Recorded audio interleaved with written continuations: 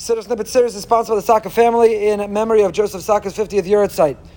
Last night we concluded Shamru Lachem Pen Yifteh Levavachem, to be careful, vigilant after V'yachalta V'savata, after we're full, we're satisfied, we're satiated, we run the great risk of believing that we are the source of our sustenance, we are the source of our success.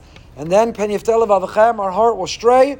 We spoke, the Netziv said Pen Yifteh is from Yafta Lokim Liefes. Yifteh, we are seduced when we see the superficial beauty, when we fail to see the depth, the pneumius, when we don't see what's inside. Yafta Lokim Liefes, when the beauty does not yishkon ba'alei shame.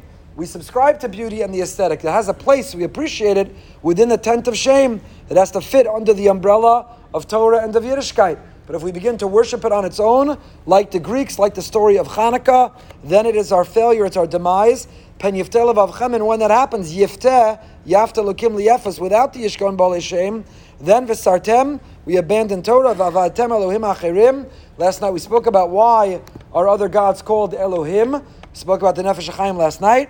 V'ishtachavisam lahem, and then we bow down to them. V'ishtachavisam lahem means Pishur Yadayim V'raglayim.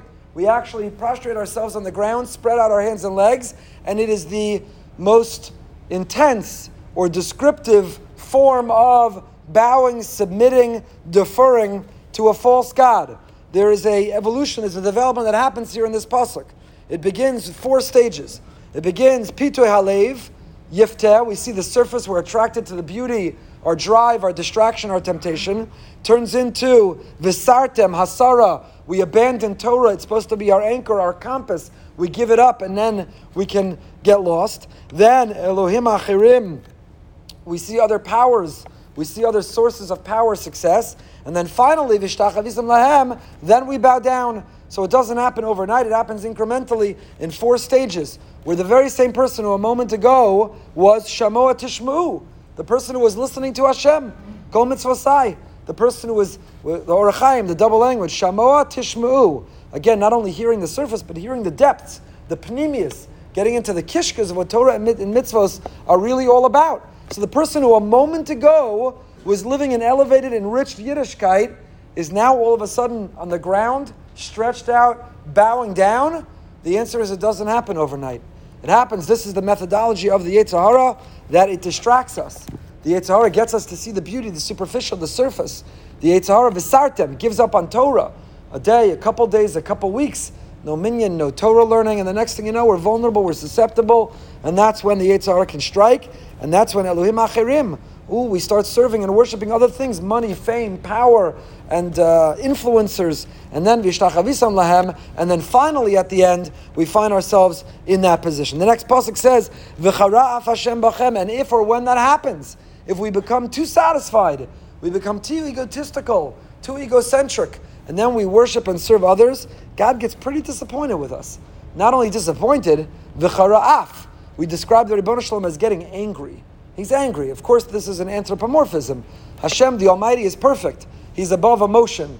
He doesn't regulate emotion. He has no emotion. He is the essence of no emotion. He is the Ribono Shel Olam, the Melech Malchei HaMelachim. He's beyond our description. So we are employing an anthropomorphism. We're using a familiar concept of anger to describe how Hashem reacts. V'chara af Hashem bachem, in us. V'yatzaras Hashemayim. What does he do when he gets angry? Hashem doesn't get angry, he gets even. So the same rain that we were promised will fall and will sustain us. We even talk in our vernacular today. If somebody's bringing in business, if somebody's doing well and killing it, they're making it rain. Somebody brings in customers, somebody's bringing in business, they're making it rain. Kodesh Baruch Hu is the one who makes it rain. And when he gets angry or frustrated, when he becomes disappointed, then v'yatzaras Hashemayim. There's a hard stop. He turns off the spigot. V'yatzar. There is no rain. No rain from the heavens to water the farm, and no rain in the bank account to water our lives. And the earth will not produce its produce. And not only is there no rain, not only do we live in a land which is barren and which is not producing, but if we have disappointed Hashem, if we've failed to live up to the expectation of us, then the land vomits us out. This is a special land. It's a unique land. There's no land outside of Israel that the land has emotion, or the land has a response to the moral or the corruption on it. But the land of Eretz Yisrael is a unique, special land. It's a holy land. It's a land with a spiritual sensitivity.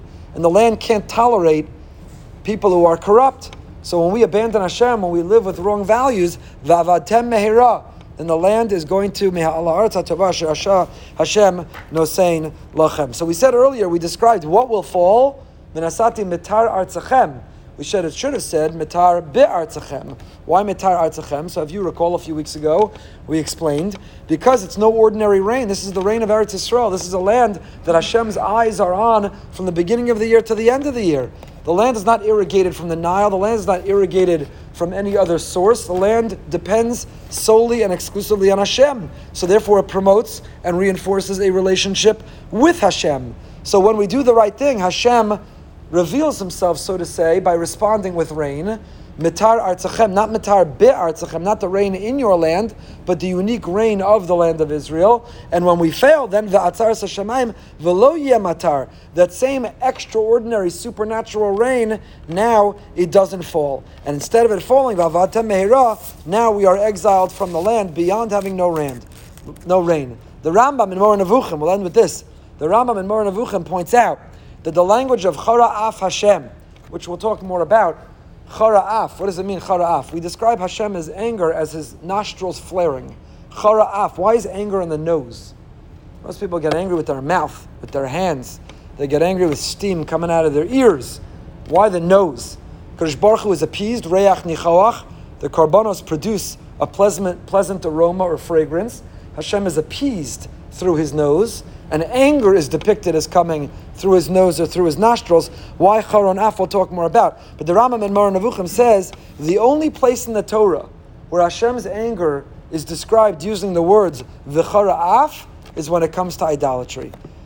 Because when it comes to idolatry, Hashem only has midas hadin. There's no rachamim.